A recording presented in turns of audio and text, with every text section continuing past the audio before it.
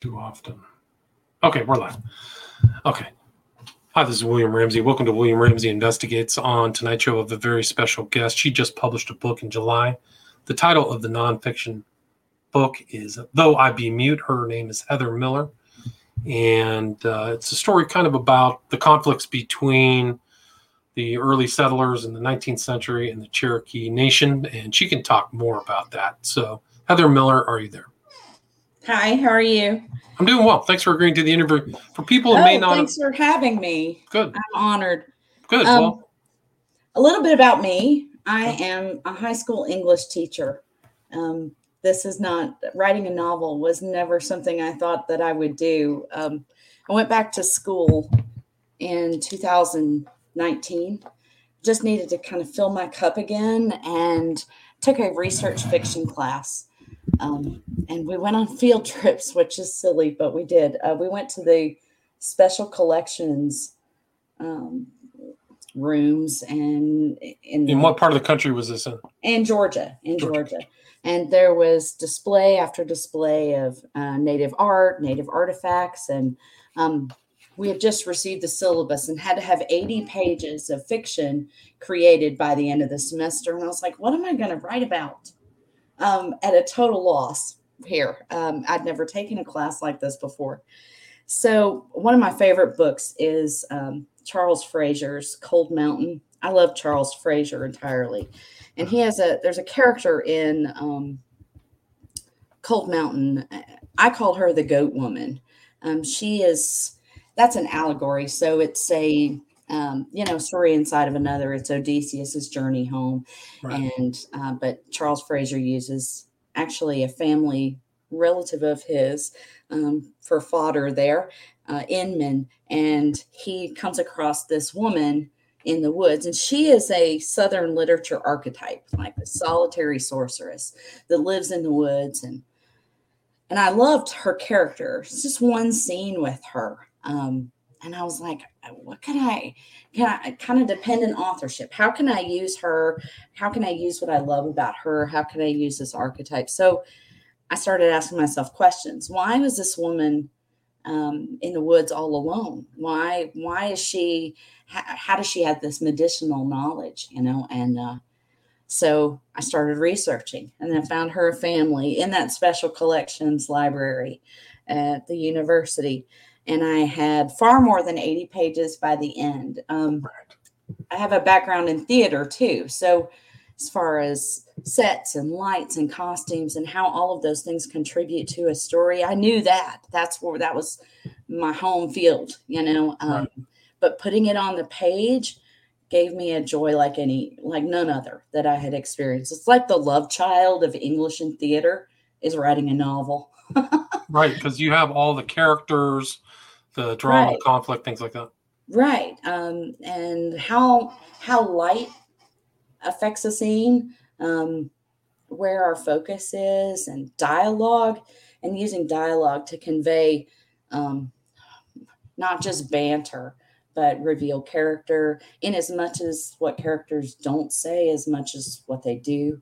I often teach my AP students, Brim, I made this up, that behaviors reveal intentions and motivations, because people lie and characters lie, and but what they do is often more revealing than what they say. So it's not just what's there, but what's not there also.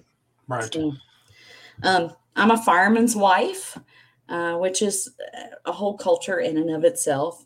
We have 3 children, and 2 of which are in college, and one is getting married. 2 months. I can't believe it. And my youngest is 17. He is an avid trumpet player in marching band and drum corps. So he's never home. So I had all this time, empty nest. So I said, I'm going to write a novel. Right. So this book, the gestation of this book started in 2019, right? Yes.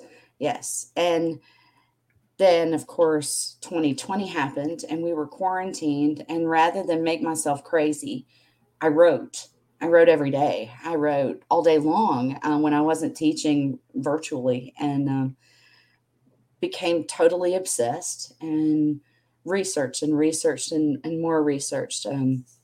So research is an endless process here, especially when you're writing characters of color. And I wanted to honor this families because they're real people. I wanted to honor them and honor Cherokee culture and not even without intention Right. So say the or do characters, something against the Cherokee Nation. I admire the Cherokee Nation immensely. right. And so the characters that you have in the book are all based on real persons, real Yes. historical people. Yes. Gotcha. So Major Clarinda Ridge. Ridge. Right. Yes, the Ridge family. Major Ridge was a warrior, a voice for speaker for Cherokee Nation for a great many years, and supported the rise of Principal Chief John Ross for a very long time. But he did not speak English and didn't want to. Of course, John Ross spoke English, and he was only, I believe, an eighth Cherokee, but was Cherokee at heart, raised that way. And then when Major Ridge had a son, he sent this son to learn English to northern schools because he wanted someone. Major Ridge wanted someone to negotiate with the government who could reveal nuances of speech. And John Ridge, even though he wasn't a very physically strong person, he had hip scrofula. He had tuberculosis when he was young. So he was a warrior of words, not a warrior in the traditional sense. Right. And he married Sarah Bird Northrop. He got very sick in Connecticut. All this is true. Very sick in Connecticut and fell in love with the school steward's daughter, who was very Caucasian. And interracial marriages happened the other way around in this time period quite frequently with white men and Native women, but not the inverse of that. John and Sarah were one of the first. Gotcha. And the town went crazy, of course. Unfortunately, there were editorials published about them in the American Eagle newspaper out of Connecticut. Poetry about them. Right. And I tried to use those primary source documents as often as I could. They are in the book word for word. Gotcha. And you're located in Georgia, and that was kind of one of the central areas, at least in currently kind of northwestern Georgia, is where the Cherokee resided, Yes. correct? Yes. Our family home is on what I call Creek land, right south of the Cherokee line. So about 30 minutes north of me was Cherokee land at the time. Major Ridge's home is now the Chieftains Museum in Rome, Georgia. So it was wonderful to field trip to the actual location where they lived. And of course, it looks different and it's been renovated multiple times. But to sit on that ground was really inspirational. And I have tried to visit every Cherokee site, every, judging distances. Of course, 30 minutes by car. What would that have been by horse? Right. Try to immerse myself in the landscape and unwind time as much as I could to create an active setting, a setting that's a character as much as the people in the story. Right. So you have kind of this love story between two people, but there was a lot of conflict taking place between the American government and the Cherokee Nation at that time, correct? Well, it was the beginnings of such. The Creek lost their land first through an illicit treaty by Chief William McIntosh. He was half Scottish and half Creek, fought the Battle of Horseshoe Bend under General Jackson in the Red Sticks War. I think that he was a man who, it depends on how you look at him. He either had great foresight or he did his people a terrible wrong. But he signed a treaty at Indian Springs at a tavern that he had there against warnings of the Creek Prime Minister, Apothiaholo, and I hope I am saying his name correctly. I greatly admire this man. He stood on a river rock outside of McIntosh's window and screamed, "Don't do it. Don't sign this." But of course, McIntosh did it anyway. And his people took his life for signing that treaty without consent of all of the chiefs. So at that point, the geographic noose tightens on Cherokee Nation. With the Creek land gone. Mute, this book takes us up to 1827, right before the Cherokee wrote and instituted their own constitution, written for the most part by John Ross, who was principal chief and elected that same year. And that constitution follows exactly, almost, to our Constitution. Interesting. 4-year terms, 3 branches of government. They modeled it after such. Signed it on July 3rd, July 4th, had a constitutional convention. So the progression of Cherokee Nation, or some would say it wasn't progression, but integration into American culture, was vast. It was vivid. And then John Ridge, my main character's first cousin, was Elias Boudinot, who was the editor of the Cherokee Phoenix newspaper at the time, printed in both English and Cherokee syllabary. Fascinating. Right, so they were developing their own language at that time as well, right? Sequoia created the syllabary, so they could 86 different sounds in the Cherokee language. So they commissioned special pieces of font for the printing press so they could print in both Cherokee syllabary and in English. It's the only paper of its kind. Had subscriptions in Europe and in the Northeast. It was amazing until, and this is not in Mute, but this is in my work in progress. Tho I Be Mute will have 2 subsequent books. Oh, interesting. The second one will go from 1827 to 1835 with the Treaty of New Echota, which was the treaty that signed Cherokee land away to the government. So it was the Creek first and then the Cherokee, kind of the same thing. Right. Even they tried everything they could think of, but then the unity that Cherokee Nation had split with the Treaty Party and the Nationalist Party, and it fell from there. It didn't fall, but it had to move west. Some of the same things that McIntosh did ended up happening in Cherokee Nation. And wasn't Andrew Jackson kind of a central character in those events? He will be. Yes, he's going to be a central character in the second book. Right now, the title of that is Yellowbird Song. Mm-hmm. I don't know if that will stay, but that is the working title right now. And yes, Andrew Jackson is most pivotably a character. My husband and I just followed the trail. We did a major road trip. We followed the Trail of Tears, stopping along the way. Our first stop was at the Hermitage at Andrew Jackson's house. Right. I just read Stephen Inkeep's Jackson Land and really wanted to see it. We took the house tour, and there was not one mention by the guide of Indian removal. It broke my heart. Wow. I was like, really? We're just going to ignore that? Right. That's a huge story, too. Right. We're just going to. And there was a few displays within the museum itself that's on site, but nothing in the house tour itself. And maybe that's not what its intention was, but I was a little disappointed in that. But that was also kind of one of Jackson's kind of central things, is that he was an Indian fighter, right? Yeah. Yes, as soon as he was elected, it was one of his pivotal pieces of legislation that he wanted to promote, the Indian removal.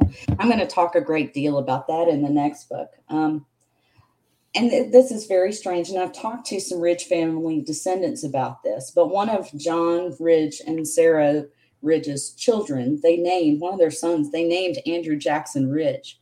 Oh, wow. And I was like, why? Why would they do that? And she was like, that's the $100 million question. Why would they do that? So there's got to be, I know there was a closed door meeting between John Ridge and President Andrew Jackson. What was said there? I don't know, but something had to shift at that point. And John Ridge knew that the Cherokee were getting the best offer that they were going to get. But his decision to promote the treaty party to try to convince Cherokee that this was the safest venue for them divided the nation in a heartbreaking way. Right. And it's this story that you have in Tho I Be Mute also involves kind of Sarah leaving her culture in Connecticut and kind of adapting or adopting Cherokee ways. Is that correct? Absolutely. I found that fascinating. And she, of course, didn't speak the language, know the customs. She'd only lived in Connecticut. She was very young. She wasn't 20 yet. To go with him and leave everything that she knew into a culture like this, how would she have adapted? And how would she have learned the language, which Cherokee is not a simple language to master. From my limited experience, lots of different verb tenses, and I just imagine it being incredibly challenging for her. Testing her faith, and she was Episcopalian, against the Cherokee spiritual beliefs and then the beliefs of the missionaries around them. And I have her in the book try to reconcile the two, which she does. The Cherokee had probably still do, to my knowledge, they go to water, bathing several times a day.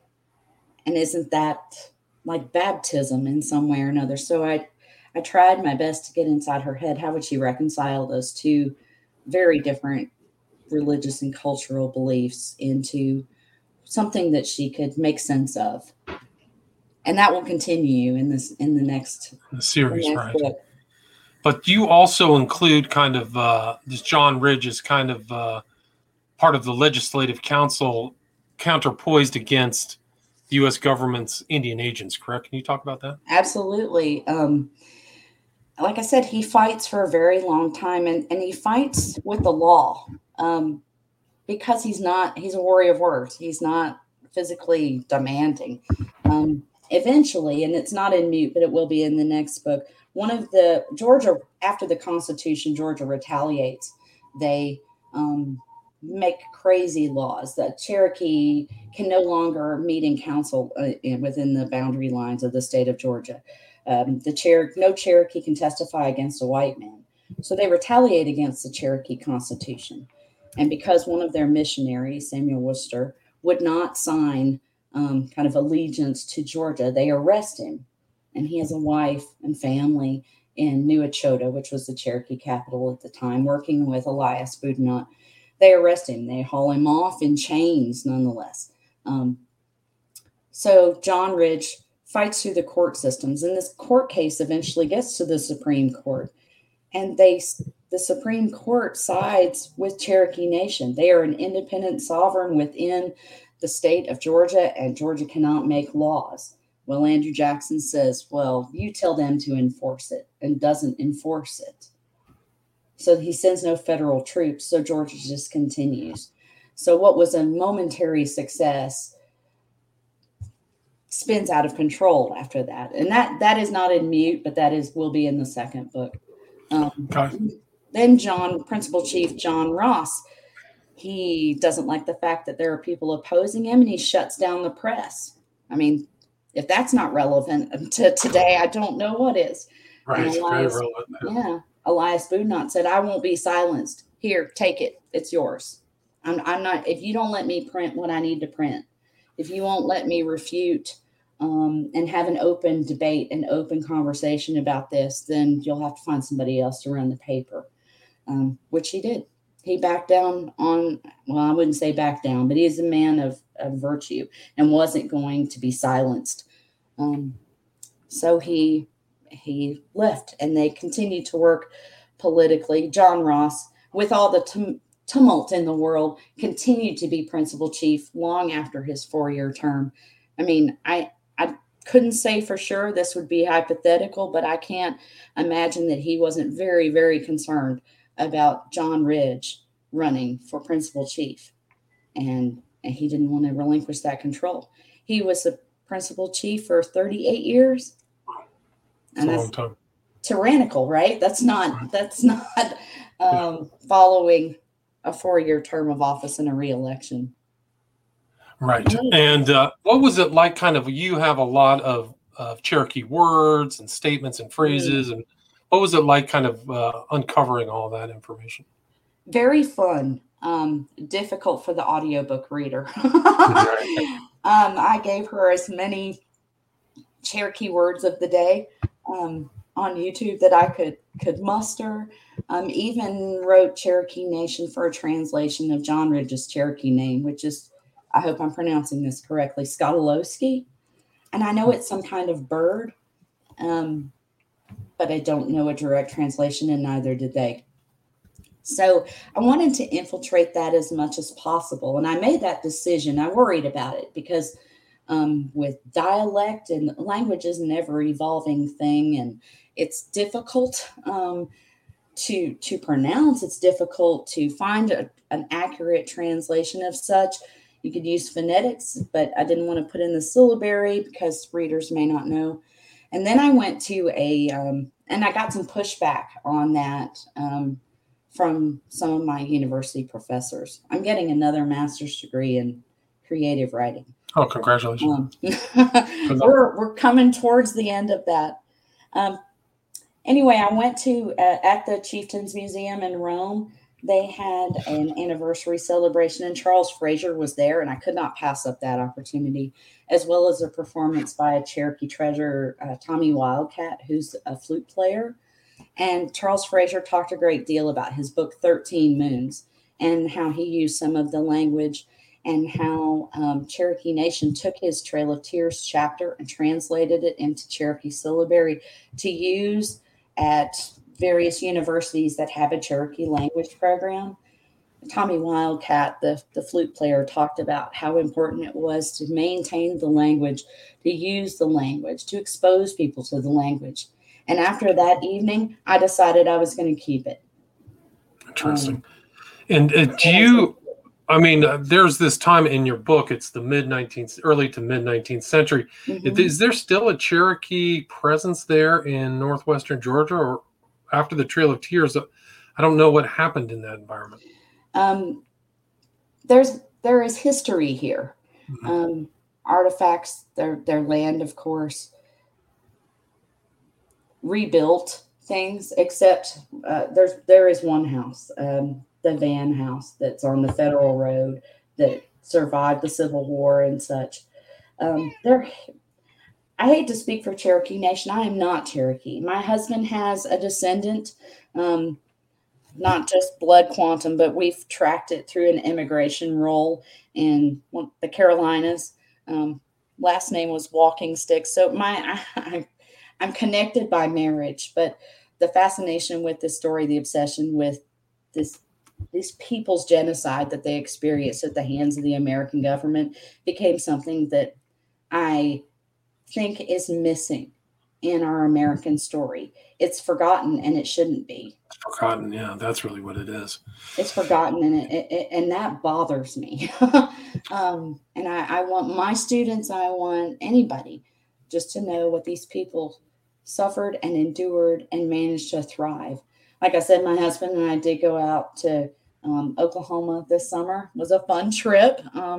We got out there and we were in the Ozark Mountains. I'm like, this looks like home. This looks like, minus the pine trees, this looks like North Georgia, until I imagine those new settlers out there put a shovel in the ground and found lots and lots of rock. I can only imagine, when you're growing your livelihood, how difficult that was. Whereas Georgia has vast farmland, fertile soil. So. Right. And the Cherokee had been there for hundreds and hundreds and hundreds of years, right? Thousands of years. Right. The land of their ancestors, of course. But John Ridge held Cherokee sovereignty, Cherokee's right to be a community. He held that higher than the land upon which they stood, and Cherokee's safety, which they were not safe in Georgia any longer. Georgia had already sold, or use a land grab lottery to give away much of the territory before the Cherokee were taken into stockades. And right. So I think it was the Cherokee, but there was other Indian tribes that were removed from that area. Absolutely, all of them, all removed. Different ones, yeah. The Cherokee believe in a community like I wish was more mainstream America. I think there are great communities, large communities in America, but they're politically divided. The Cherokee believe in community and caring for others. And that has sustained. And we got a sense of that when we were out there. Their social media posts from Cherokee Nation, they're about community. They're about helping one another. They're that everybody is part of a greater ecological system, and everybody has their role and everybody has their place. I think that was once more of American culture than it is now. Yeah, I would agree with that. When you were looking into kind of their pathways, did you ever come across their mythology or kind of their cultural outlook from that time in the 19th century? I did. Fascinated by some of the origin myths that I read, not just origins of natural phenomena, but the thematic life lessons that they would pass down to their children before the syllabary and such. And I tried to integrate those into the novel as much as I could, researching and looking for multiple sources, not just taking one off the internet, but looking for consistency in the narrative and how I could work that in. There are several in there. The First Fire, Daughter of the Sun, the Cherokee's version of Heaven, right. The Nightland. It bookmarks, it frames this narrative. The story is told from their daughter's perspective. And all I could find out about her was that she was, quote unquote, feeble-minded. Of course, what that means in the 18th century, very different from what that means now, which right. No one would say, I hope.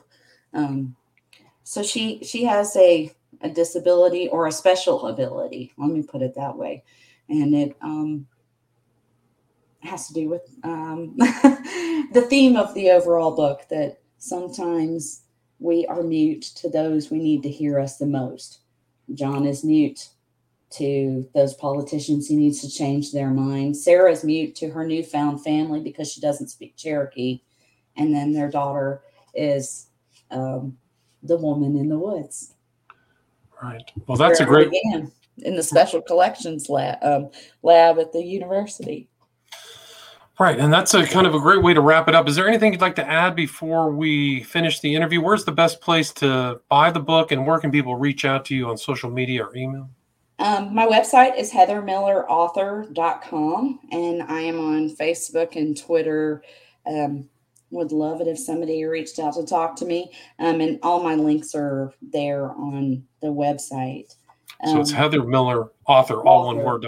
.com. Yes, gotcha. Sir. And where's the best place to buy the book?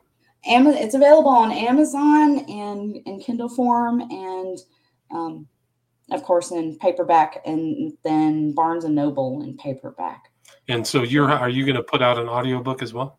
Yes, it's coming. The company that produces them is a bit behind with COVID, and so it's coming. And I love the fact that it was narrated by a fellow English teacher. So this is like English teachers unite. Right, nice.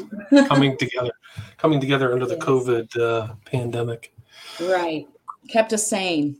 Yeah, no, that's good. I mean, you spent your time productively. That's right. Excellent. Had to do something that kept me engaged and kept our time. I'm sure lots of writers out there did that. We were all I'm going to finish my book finally, right?